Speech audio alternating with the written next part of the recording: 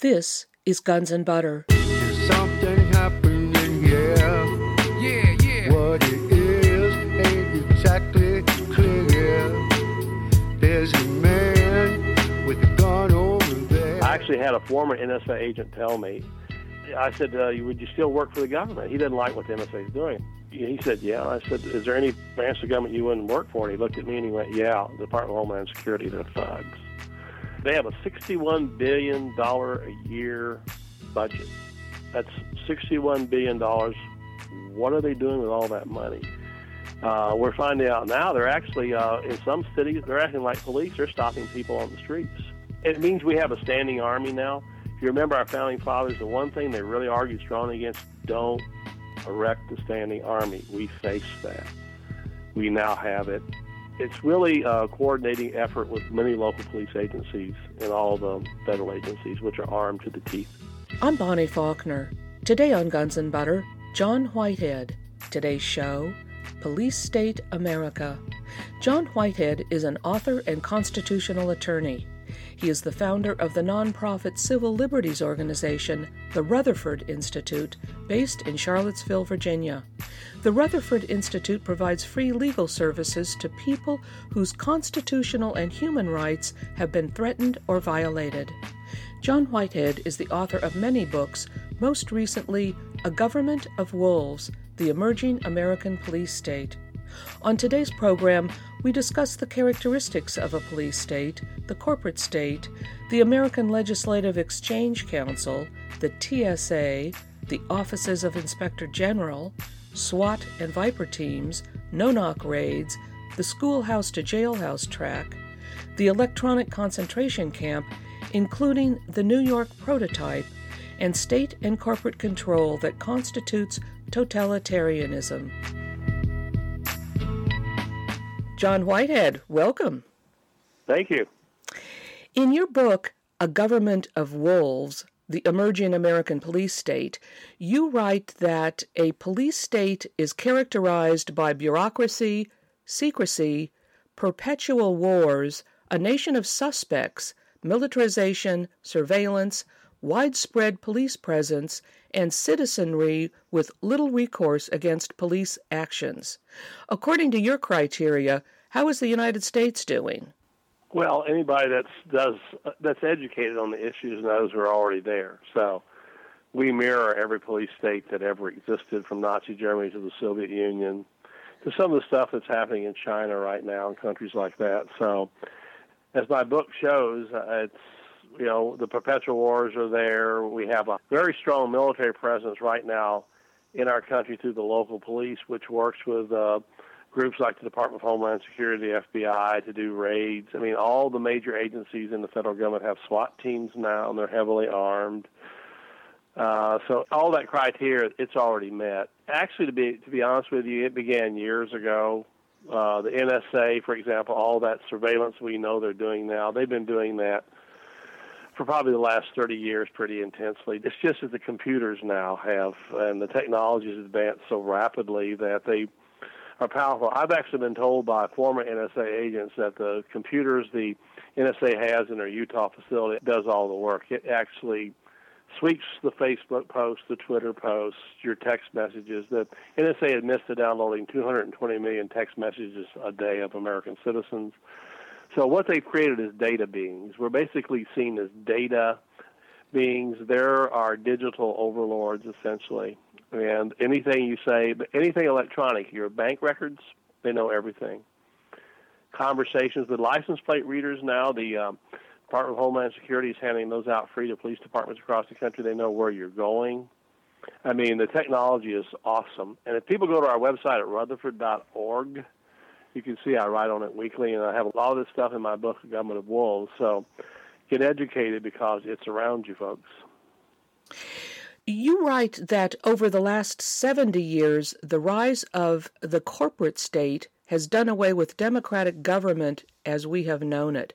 How would you characterize the corporate state? That is, a government, I guess, that has fused with a corporate elite. The term corporatism was coined by Benito Mussolini, the Italian fascist. It was adopted also by Hitler. There was actually a meeting that before Hitler rose to power, there was a meeting of industrialists, and one of the industrialists walked out to the press, and they said, what was the result? And he looked at the people around the room and said, we just hired Hitler. So that's the idea of the corporate state's been around for quite a while. We just basically have adopted it in this country now. When Romney, for example, ran against Obama, we did a research project to see what corporate entities were funding which candidates, and I was not surprised to find it was virtually identical. So there is a corporate hierarchy. We see it in all the overcriminalization we're seeing in the country where people are getting arrested for having chickens or gardens in their backyards. Those are cases we get involved in, but those are laws written by large organizations that basically write the laws for local communities, and it protects the supermarket, the chain. I mean, people are getting hassled for having a chicken in their backyard. We have those cases where the police arrive and confiscate the chicken. They don't want you to do your own eggs. So we're seeing those kind of crazy cases. People that want to live off the grid, you're fined for doing your own rainwater or using solar panels, those kind of things. That's going crazy across the country. There's actually a city now in California where it's against the law to smoke in your own home. So we're seeing all that crazy overcriminalization. Let me put it this way. I'm a constitutional lawyer 40 years. I've been practicing in this area. When we get in a major case, usually we try to trace back what the law is and how it came about. Usually it's lobbying. So the lobbyists control things. There's 25 lobbyists per congressman in Washington, D.C. And you don't have the access, by the way. The American citizen does not have the same access as those kind of people. Well, now, you just alluded to legislation being written by organizations other than legislators. What is the American Legislative Exchange Council, or ALEC? It's a large group of very powerful individuals, corporations, senators, congressmen, influential people. They write a number of laws, and there's another group called the International Code Council that does the same thing for local communities. We actually had a case in Phoenix, Arizona, where a pastor wanted to have Bible studies in his home. You can't have more than, I think, 8 or 9 people, the law said, and religious studies was actually part of the code. You couldn't have more than, I think, 10 people for religious studies. Well, he had, 12 people in his home. They came in, arrested him. He spent 60 days in jail. Like 7 or 8 cops came in. They put an ankle bracelet on him. We traced that, tried to find out where that law came from. It was actually one written by the International Code Council. So what's happened, folks, is your local communities now are taking laws. They're not writing them. They're getting laws from elsewhere. And it's basically to protect vested interests. People say, why can't you have a chicken in your backyard? Because they want you to go to the large farm, the large grocery stores who lobby to make those things illegal. So that's what we're seeing across the country. So then you're saying that private groups like this ALEC or whomever actually write legislation, and then how do they get this legislation enacted? Well, they lobby local people. I mean, I don't know if in your area, like in many areas now, they're putting up red light cameras, which are a scam, by the way. They cause more accidents. Come to find out, those are promoted by large corporations that come in and lobby local city councils and county organizations, county board of supervisors, to have these red light cameras, and whereby the corporation gets a certain kickback on the cost of them, and the county gets so much money or the city gets so much money. But those are actually things promulgated by large corporations, one even actually an Australian corporation that comes into this country, wines and dines people.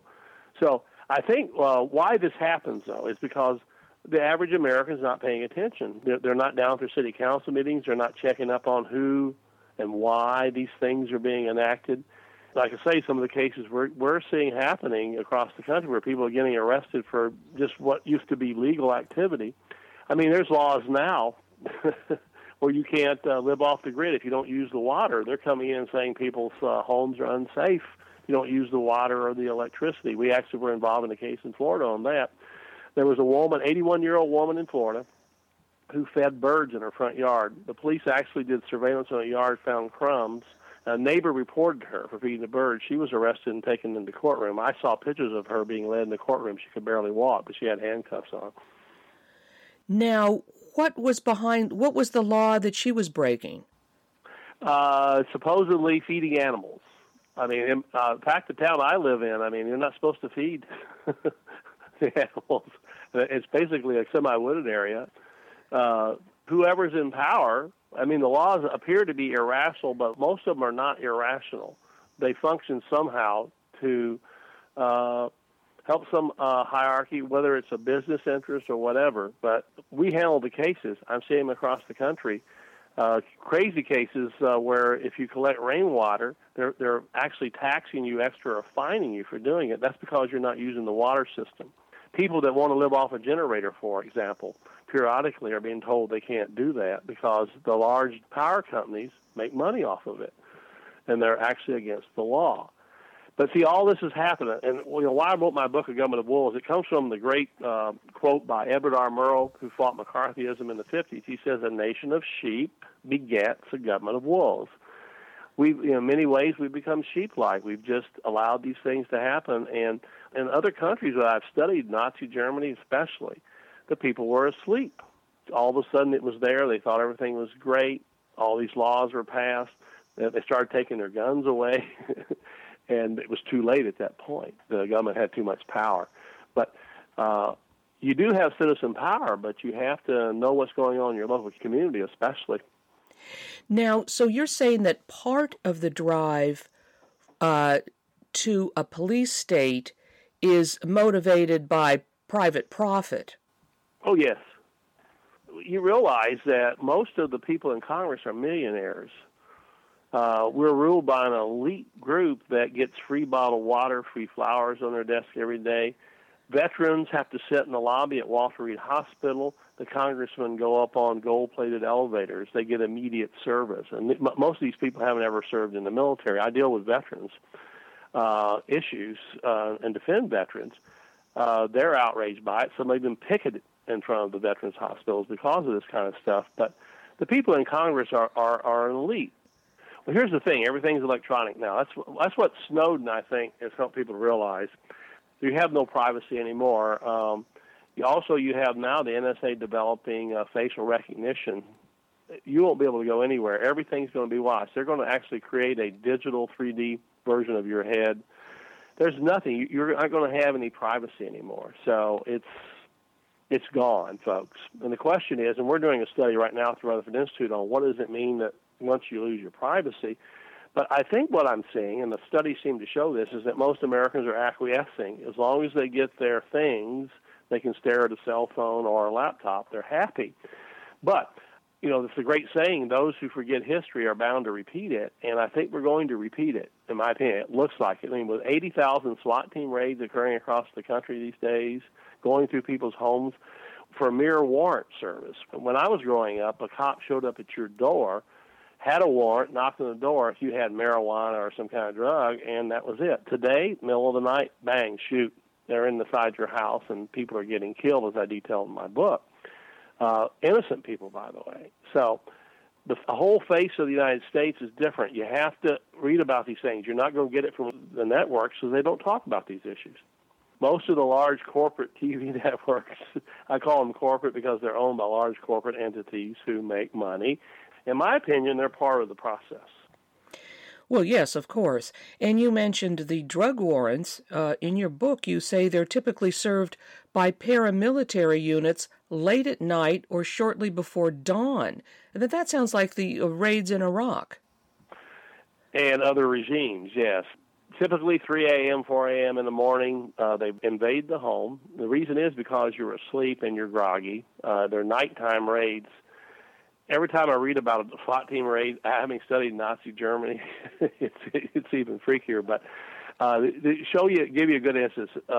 Marine returning Afghanistan, decorated Marine Jose Guerrero was in his home in Arizona, sleeping. He heard a large noise in his house, a loud noise. It was a flashbang grenade. He was astute. He thought there had been burglaries in the neighborhood recently. He gets at the end of his hallway, he takes his women and children, he put them in a closet. He stood at the end of his hallway by the bedroom with his rifle. He only had one gun, a hunting rifle. In comes the SWAT team. They see him at the end of the hallway. They fire 70-some times, hit him 50 times. He falls head first. They wouldn't even let the medics take care of him. He bled to death on his own floor. They were looking for drugs. There were no drugs in Jose Guerrero's home. So that's the result of some of them. I don't know if you saw here in Atlanta a couple of weeks ago. They went into a home in Atlanta, flashbang grenade in the middle of the night. It landed in a baby's crib, burned half the baby's face off. The officers said they were really sad it happened, but here's the thing. There was no reason to go. There was no violence. There was no reason to do that. If they thought there were drugs in the home, they should have got a warrant, but they didn't do it. So what happens is you got a baby scarred for life, and the baby's in a coma. This is happening in America, folks. And you said it sounds like military raids. They are military raids. They're dressed in military outfits, the military gear, which, by the way, the Department of Defense and Department of Homeland Security hands out to them basically free. I'm speaking with author and constitutional attorney John Whitehead. Today's show, Police State America. I'm Bonnie Faulkner. This is Guns and Butter. Now, you're saying that some of these raids, they don't even have warrants. No.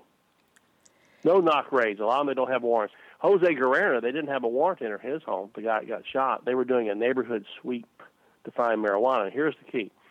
For marijuana raids, they get federal grants, so they make money off of the grants. Now, I have a question for Americans. Do you think police should be getting monetary grants for raiding people's homes? For marijuana? It doesn't make any sense except for one reason. Money. In the middle of the night at 3 a.m., if someone's got marijuana, and I think most people that smoke marijuana I've known during my life are stoned, and they're not very dangerous. Just knock on the door with your warrant. Why do you need to do the SWAT team raid? Well, that's how they fund their program. Well, exactly. Now, you say with these grants, funding these raids, then this motivates more raids, doesn't it, if there's money to be made? Oh, yeah, I've talked to police. I talked to one policeman a couple of years ago. He said he was, he knew this funded his program, and he didn't want to lose his drug wars program, and so he was going to go ahead and do it anyway. But I've also talked, there are a lot of good policemen out there who don't like these things. They talk to me, they've read my book, A Gun with Wolves, they go, we don't know what to do. But as I show in this commentary, and again, people should read it, it's up on our website, it's called Just Shoot. They're being trained like that. New evidence shows they're trained to shoot first, ask questions later. That's why you're seeing more unarmed people. The case of an old guy, I think it was in Houston, was standing on his driveway with a cane. If some policemen drove by and they saw him waving his cane, they thought it was a rifle. They got out and shot him. A veteran was shot just recently in his apartment building. He was waving something that looked like it was a mock rifle. It wasn't real, standing in front of the window. SWAT team raid, bang, bang, shot him through the window. It wasn't even a real gun. But see, they're not trying to deal with them as you would an American. What I've seen and what I argue is the master-servant relationship's been reversed. We're supposedly the masters. The police work for us. Obama works for us. But do you think Obama thinks he works for us? Or some of the local, no, they don't, because I talked to them. They don't believe that. Also, as you know in my book, I show that psychological studies indicate that when you get all this gear on, all these things, all this military stuff, your mentality changes. The milligram studies I detail in my book and other places show that people can be turned into monsters. Not intentionally, by the way. They don't want to be monsters, but by the time they get ramped up on it, they look at us like enemy combatants. That's why you're seeing kids getting shot and people hurt. They always shoot the dogs with all these SWAT team raids. It's a really crazy environment, but it's going to spread. There were 3,019 early 1980 SWAT team raids. Now, I'm told by insiders about 80,000, so what is that, a 300,000, 3,000% increase or something like that? The crime rate has dropped and the murder rate has dropped. It's dropping continually. Americans are not that violent. They're not that violent. So why is it happening? Well, there's a mentality has changed. Well, here's the question I got. Why would the Department of Agriculture just recently purchase submachine guns for their employees? They're contracting for full-body armor. One blogger wrote, are they going to shoot farmers? Why did the Department of Homeland Security a year and a half ago purchase or contract to buy, had a contractor actually make them, 1.6 billion hollow point bullets. Why does the Social Security Administration buy 200,000 hollow point bullets, which they said were going to be distributed to 41 locations across America? We don't know what locations. Why does the Department of Education have a SWAT team? Why are they doing SWAT team raids for overdue loans? Those are big questions. This is America today. Well, that's right. And these hollow point bullets, they explode internally, causing massive organ damage and death. I mean, they're more dangerous than a regular bullet, aren't they? Oh, yeah. I'm a former Army officer. I was infantry. I trained people to fight. We could not use hollow point bullets. They violate international law. But you have now. Many people think they've been distributed to local police agencies. Some local police agencies probably have. Yes. They blow your head off. If they hit your shoulder goes off. They enter small and come out large. So they collect flesh and bang, you're dead. Martin Luther King was shot through the head. Kennedy was shot through the head with hollow point bullets. Oh. They hurt. So we crazily, some might argue, well, maybe they're using the bullets for target practice. You don't use hollow point bullets for target practice, dude. They're meant to kill. I'm familiar with weapons. You use 22 shells, stuff like that for target practice. You don't use that. Some police agencies, by the way, now are stockpiling 5.56 millimeter rifles, which they're being given by the Department of Homeland Security. They also have MRAPs, which are mine resistance armored protection vehicles used in Afghanistan and Iraq. You can go online and take a look at one of those. There are small communities with 20,000 people that have MRAPs now, the police do. Why is the question. And you mentioned that the Social Security Administration, and then I also read in your book, NOAA, the National Oceanic and Atmospheric Administration, they've ordered hollow point bullets. Yes. Could you tell us about, now you mentioned in your book something called Offices of Inspector General, OIG, where 73 of them are attached to federal agencies with SWAT teams. What is this?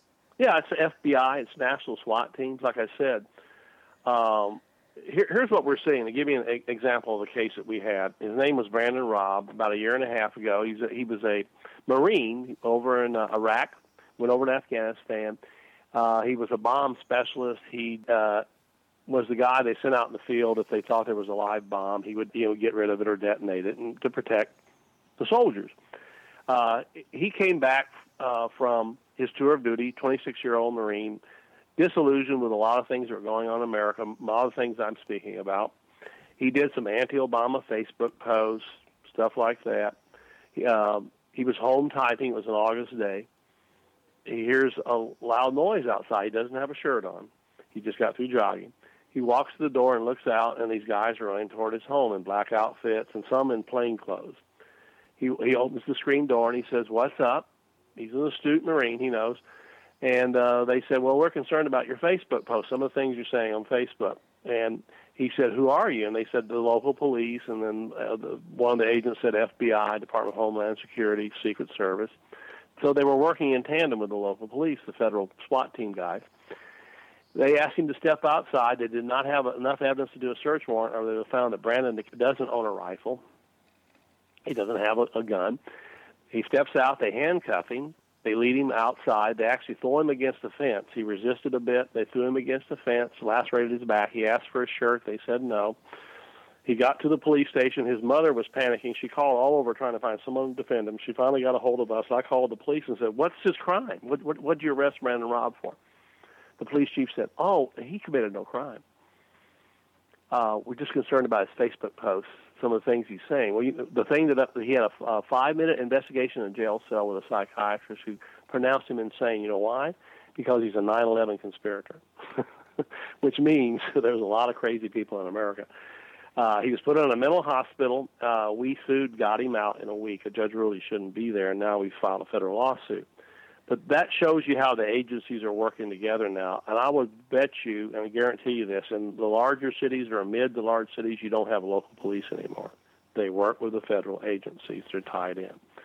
Because that's who arrested Brandon Robb. And since then, we've had veterans who do anti-Obama Facebook posts. The Secret Service shows up at their door, or NSA, and tells them to shut up. This is America. Yes, in your book you mentioned something called Operation Vigilant Eagle, which is a surveillance of military veterans. What's going on there? It's a program that comes out of the Department of Homeland Security. It was formulated to watch returning veterans. There's a paranoia up top in our government on returning veterans. It's called Operation Vigilant Eagle. Also, in 2012, the Justice Department announced that they were training SWAT teams to deal with veterans, principally veterans. So there is a paranoia about returning veterans. They think there might be some kind of resistance. The Ohio National Guard, and I think it was Ohio, and a few National Guards around the country have done training exercises in the last 6 months. And the enemy are domestic terrorists. That doesn't mean Osama bin Laden. It means Americans with guns. So there is a paranoia about Americans with guns, but there's an astute paranoia about returning veterans. Again, we're seeing it. The cases that we get, the Brandon Robb thing, he was a veteran. That's why they targeted him. Now, you write that the Department of Homeland Security, the DHS, now has a domestic army of paramilitary forces roaming the country. Now, does this include all of these different SWAT groups that are tied to different federal agencies? Yeah, they also fund all the stuff you're saying. People object to license plate readers, which I object to, too. They watch you wherever you go, and they record it. They're also tied in with the NSA. So any information the Department of Homeland Security collects or any of the agencies, their FBI is part of this as well, all goes into the NSA file so that they have a complete file of you. Department of Homeland Security, I got a call from a small Nebraska town. They said this weird vehicles was in our community. It scared us. I think it was an MRAP they were describing. But they said, but on the side it had Department of Homeland Security. We don't know why it was in our community. I didn't know why either, but some communities are experiencing that. I actually had a former NSA agent tell me, I said, would you still work for the government? He didn't like what the NSA is doing. I said, he said, yeah. I said, is there any branch of government you wouldn't work for? And he looked at me and he went, yeah, the Department of Homeland Security, they're thugs. So that's what the Department of Homeland Security, they have a $61 billion a year budget. That's $61 billion of American taxpayer money. What are they doing with all that money? We're finding out now they're actually, in some cities, they're acting like police. They're stopping people on the streets. I'll be writing about that soon, folks. Stay tuned. That's scary. It means we have a standing army now. If you remember our founding fathers, the one thing they really argued strongly against, don't erect a standing army. We faced that. We now have it. And it's really a coordinating effort with many local police agencies and all the federal agencies, which are armed to the teeth. Now, the universities and colleges are now giving degrees in Homeland Security, aren't they? Yeah, and drones, by the way. We haven't talked about that. Drones are going to be coming soon. That's going to ramp up the government's power. So they actually start flying legally over America starting January 2015. So they're coming. And they'll have scanning devices to see through the walls of your home and all the anti-personnel devices from sound cannons to rubber bullets to tasers. They'll also be equipped with facial recognition software. So you won't be able to go anywhere. In fact, there are some underground hackers that are now trying to develop hats and glasses and simulated masks that you can wear so you won't be identified. But the question I ask, in a free country, should you have to do that? You have a right to be anonymous. So, again, yeah, the universities are part of the system. They're going to be training people. But, I see it in the public schools with the cases we get in the public schools. Kids are in the public schools now are being trained to be very compliant. We had a case in Pennsylvania, just to give you an idea, and we have many of these. People go to our website and look at our zero tolerance section. You'll see some of the crazy cases. But last Christmas, Johnny Jones went up to the desk to get a paper. He's a fourth grader, 10 years old. He was on his way back, and his friend did an imaginary pistol and did a silent pow. Johnny Jones did an imaginary bow and arrow. He was pulled out of class and charged with a weapons violation. We defended him and backed the school off. A weapons violation, my God. It's crazy, under zero tolerance policies, yeah. Yeah. We got all these crazy cases. We had one kid who drew a picture of his uncle in Afghanistan. It was a stick figure. He was a fourth grader. He was proud of it. The uncle's carrying a stick figure rifle. He took it to school in his lunchbox, folded up. During lunch, he pulled out and showed his friends. They all liked the picture of the uncle, and a teacher saw it. They jerked him up out of the lunchroom and said he violated the zero-tolerance policy against weapons in the school for drawing a picture of his uncle. Cases are legion. Like I say, we have a whole section. We've done hundreds of those kind of crazy cases. I'm speaking with author and constitutional attorney John Whitehead. Today's show, Police State America. I'm Bonnie Faulkner. This is Guns and Butter. You mentioned the drones. Now, according to your book, there are plans to have 30,000 drones domestically by 2020 by the FAA Reauthorization Act. So this is being, legislated, or is this policy? No, it's a law that Obama signed into effect in 2013, which allows them to fly. It's a $30 billion a year industry, by the way, the drone industry. So they lobbied heavily to get that. They're going to make a lot of money. The thing is about the drones, like I say, they're going to be highly invasive. Free speech protests, I think, my opinion in the future, it's just my opinion.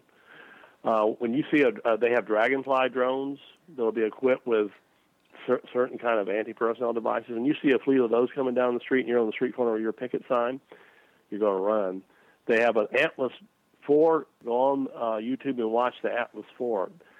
It's a 330-pound, 6-foot android, which they're developing to be used overseas, they say. But again, all the technology used overseas comes back here. So you're going to, I would say, probably in 10 to 15 years, you're going to see androids walking around America, and they're going to be government androids, by the way. You're talking about robots?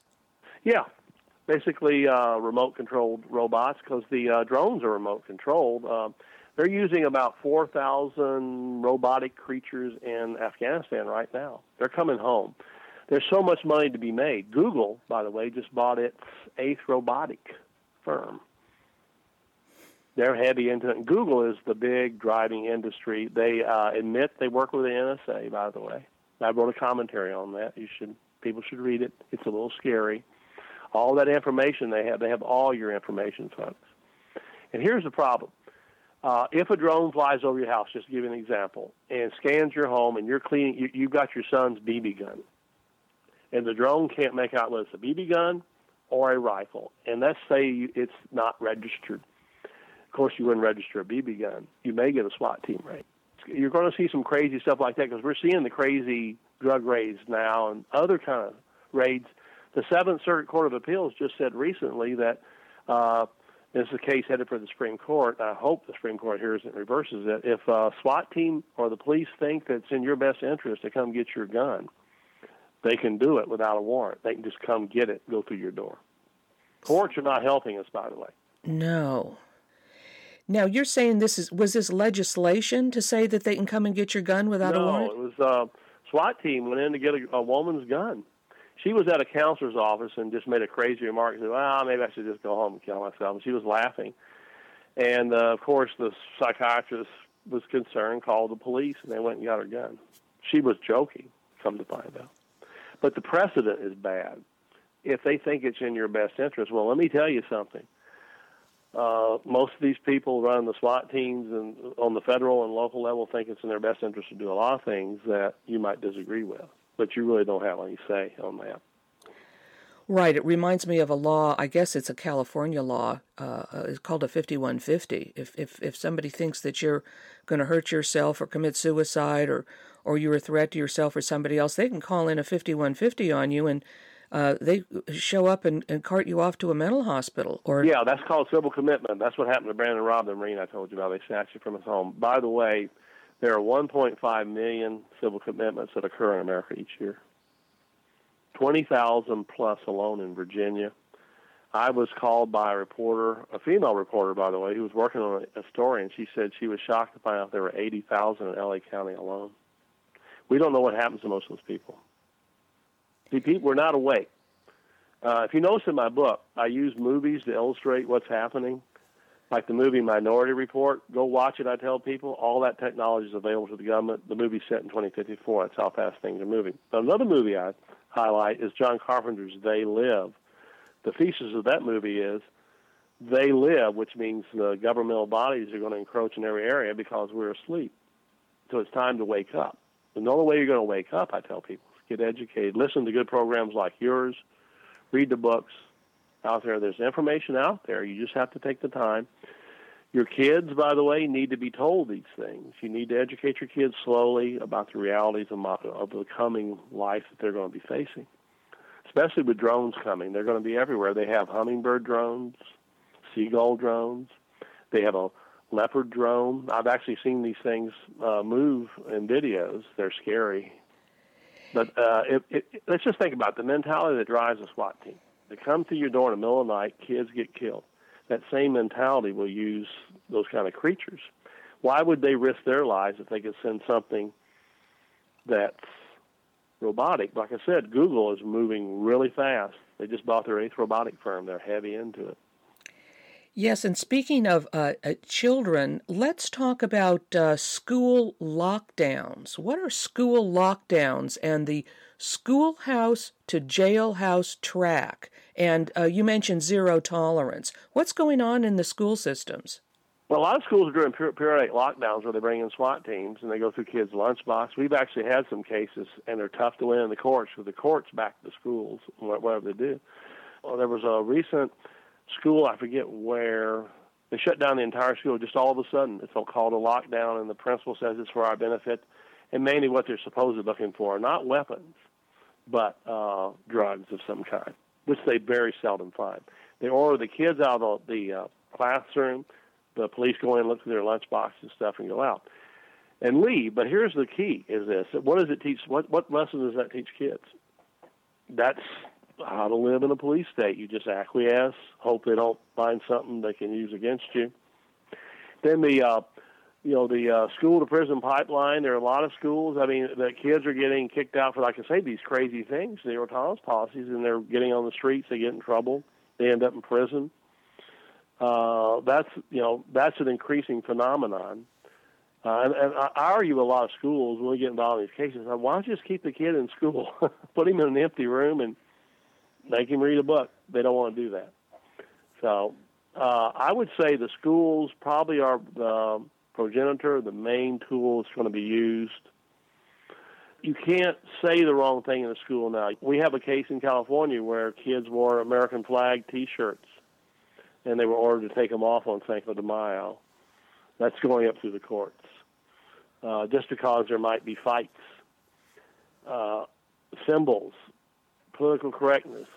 Kids are being taught you can't speak certain words. You can't think anymore. Where does that come from? Read George Orwell's 1984. He predicted all this stuff. He saw it coming. We live in, Big Brother, in my opinion, is here. We're just, like I say, most Americans are asleep. Time to wake up. Now let's talk about the Transportation Safety Administration, the TSA, in the airports. You have a quote from TSA Chief John Pistoli, quote, he wants to take TSA to the next level. What is the next level? Well, it's already been taken to the next level. And we've had a lot of cases, by the way, where people have been groped and stuff at the Rutherford Institute on these issues. The full-body scanners, that was key. That was, by the way, heavily lobbied by large corporate interests that made a lot of money off of that. And here's the crazy thing. I don't know if people know it, but they're moving a lot of the full-body scanners out of airports now. They're moving them to prisons.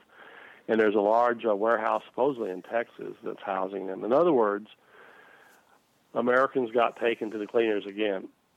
We paid a lot of money for those things. I just flew recently, and the full body, I forget where we were flying, but the full body scanners were out of the airports where we were at. We just get back to the middle detectors. But as I show in my book, large corporations made a lot of money off of those things. They used them.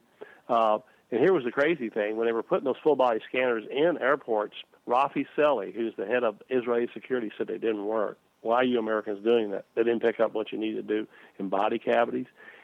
Plus, they are very unsafe, 20 times the amount of radiation.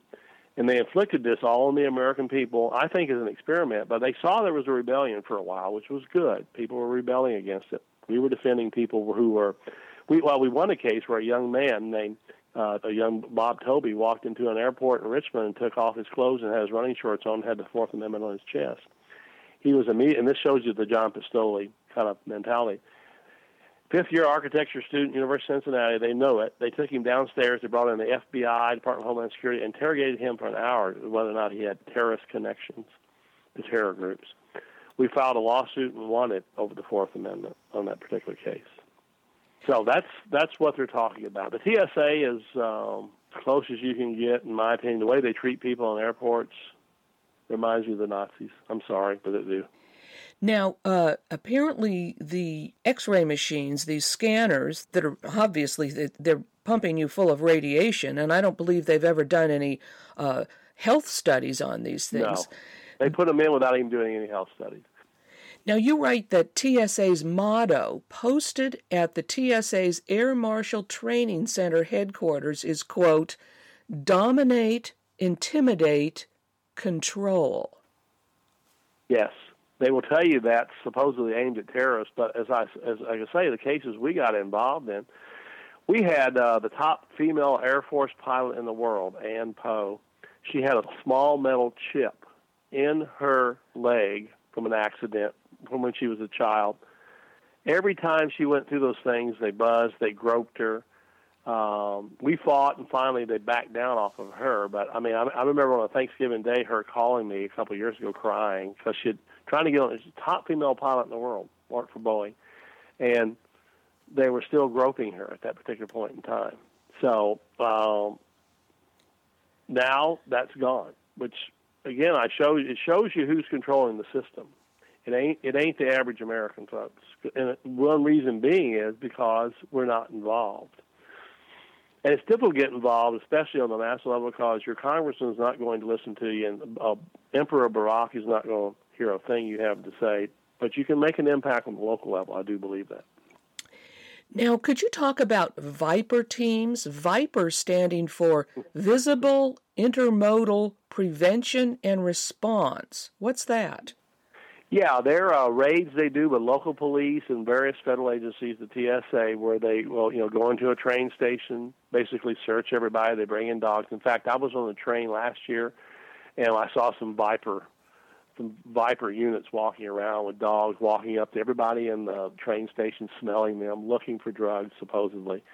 But they've been running exercises in some major cities with Black Hawk helicopters. They're telling the cities to back down. They're doing this as a training exercise and all that. But the question is, why are they doing training exercises in America? Why are they closing off sections of some states to do where they drop to the ground like paratroopers? And they've been doing that across the country. And in some instances, I've been told by Secret Service agents with foreign troops, by the way, which is, I'm not sure that's true, but it probably is. I'm speaking with author and constitutional attorney John Whitehead. Today's show, Police State America. I'm Bonnie Faulkner. This is Guns and Butter. Now, what is the New York prototype? You have a whole section in your book on this. Well, anybody who's been to Manhattan knows that. New York has basically taken the movie Minority Report. They have all the units. They have an entire unit of Fusion Center that watches everything in the city. There are surveillance cameras everywhere. I was there this last Christmas. The police were walking around with AR-15s and full-body armor on the streets. I think that's what I call a prototype. If it continues like it is in this country, that's what you're going to see. More and more in mid to large cities. The local communities now are fully armored police. You just don't see it unless they pull it out. I mean, in local communities, most of them have armored vehicles. They keep them in garages where you don't see them. Eventually, that's going to come out. But it's going to take either, in my opinion, an economic collapse or a terrorist attack of some sort. An economic collapse is possible, I'm told, by people who work in and out of government. Well, exactly, and a possible economic collapse, isn't that the other reason that is motivating the setting up of a police state? We've talked about corporate profit being one leg of it, but the other part of the emerging police state has to do with what? Keeping control during or after an economic collapse? Well, in 2006, the Halliburton Corporation, which Dick Cheney used to work for and run, was given $385 million to build so-called camps.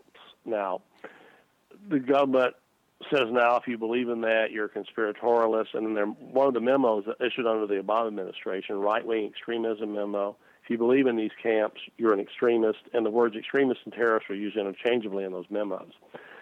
But Halliburton was given this money to do these so-called camps.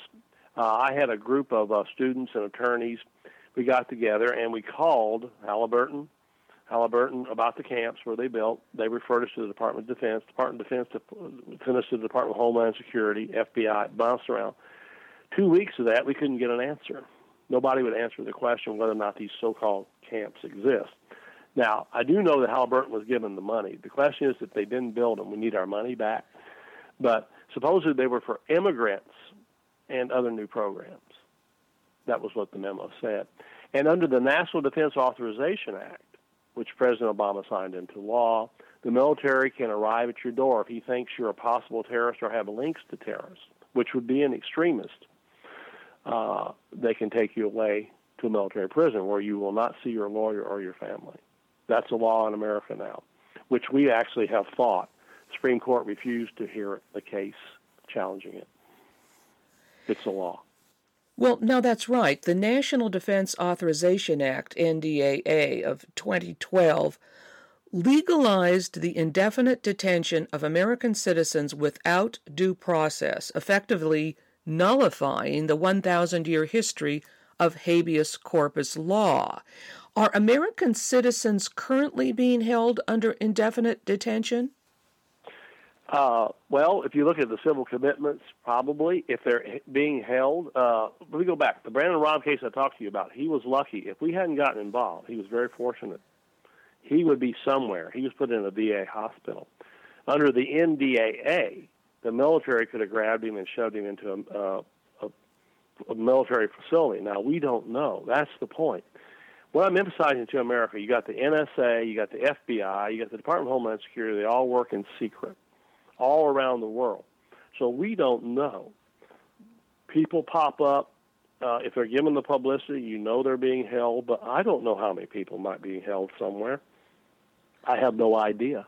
I do know, though, the statistics show 1.5 million people are put into so-called mental hospitals a year in America without due process, yes.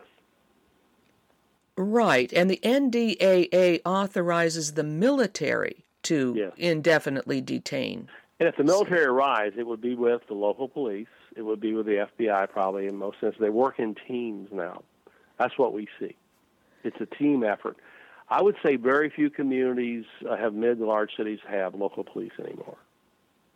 They're connected to the FBI, Department of Homeland Security. Remember, the Homeland Security Department gives out all kinds of equipment free to local police. MRAPs, the armored vehicles, they give out license plate readers so they can collect information on drivers across the country. I don't know if you heard of that case. A fellow was driving through Maryland, license plate reader, caught his car, and it showed he had a legally owned gun. They pulled the guy over and searched his car. I don't know if you saw that case.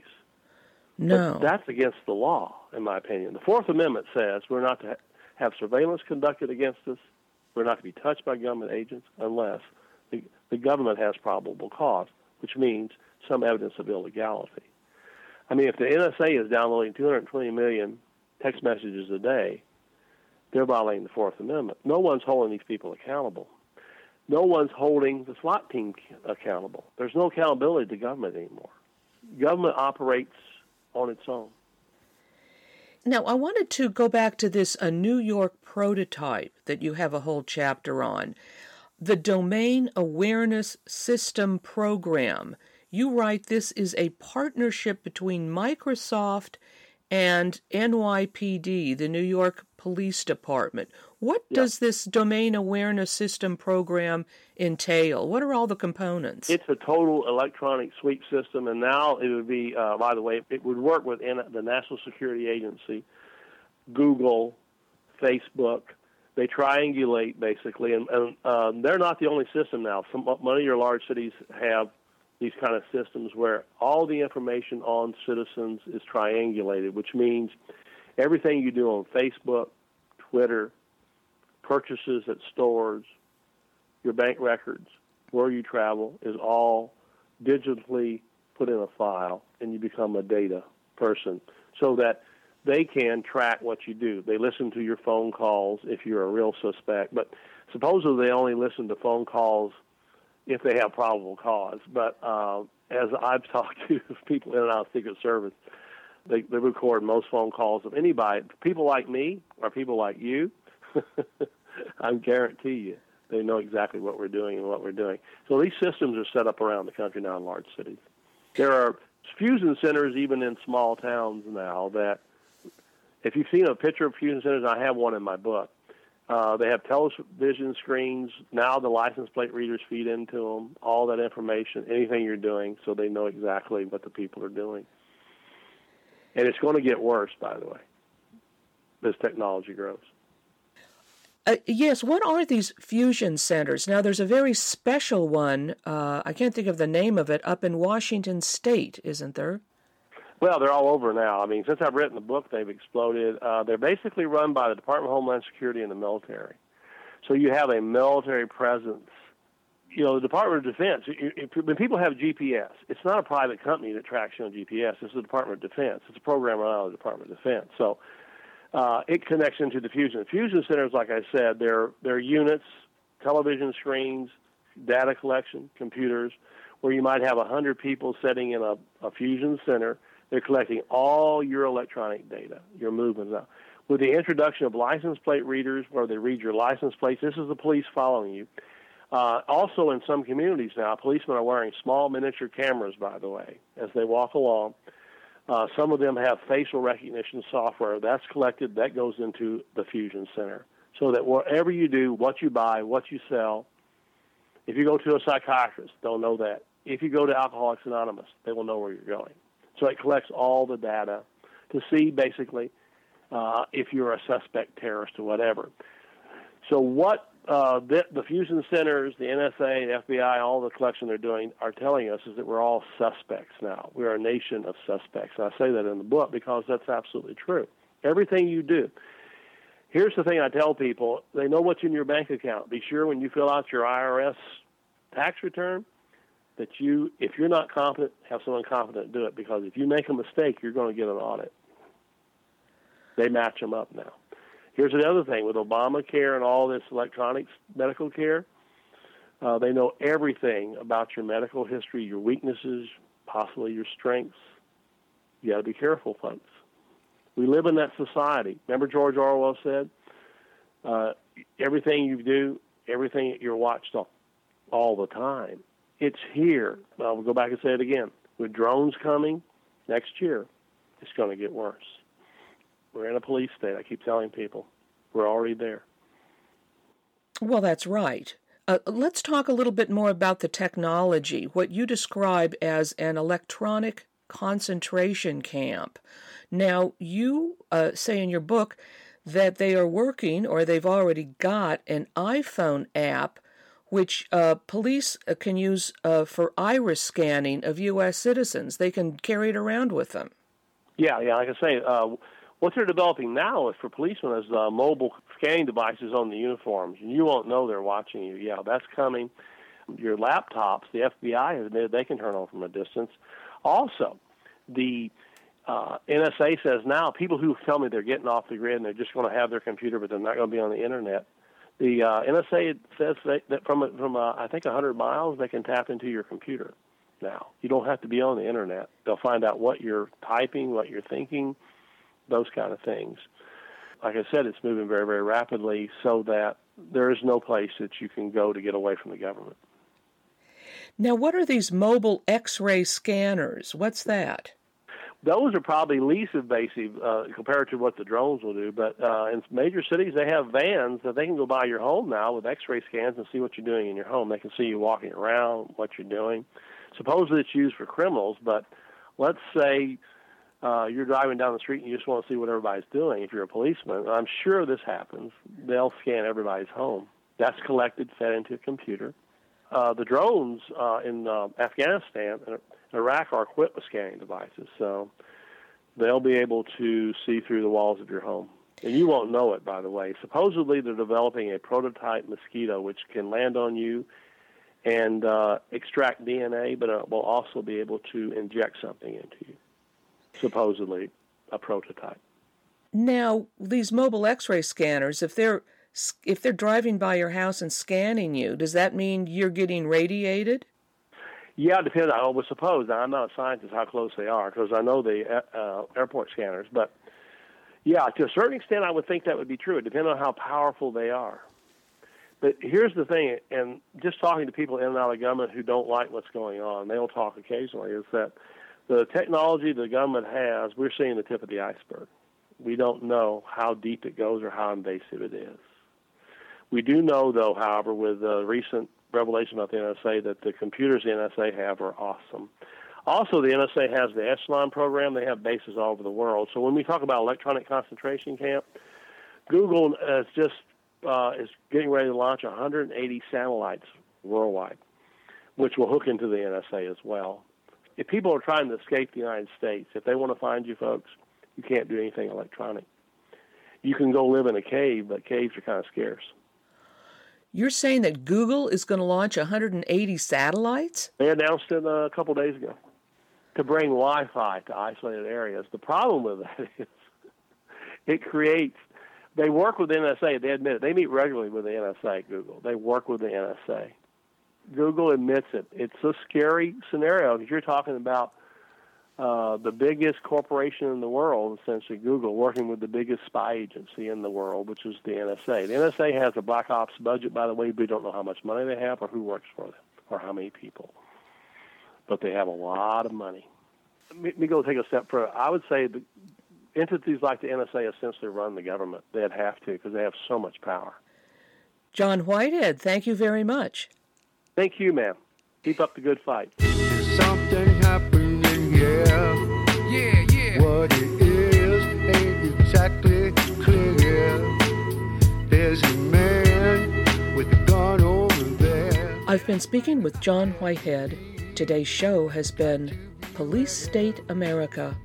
John Whitehead is an author and constitutional attorney. He is the founder of the nonprofit civil liberties organization, the Rutherford Institute, based in Charlottesville, Virginia. The Rutherford Institute provides free legal services to people whose constitutional and human rights have been threatened or violated. The Institute's mission is to provide legal services in the defense of religious and civil liberties and to educate the public on important issues affecting their constitutional freedoms. John Whitehead is the author of many books, most recently, A Government of Wolves, The Emerging American Police State, available at Amazon.com.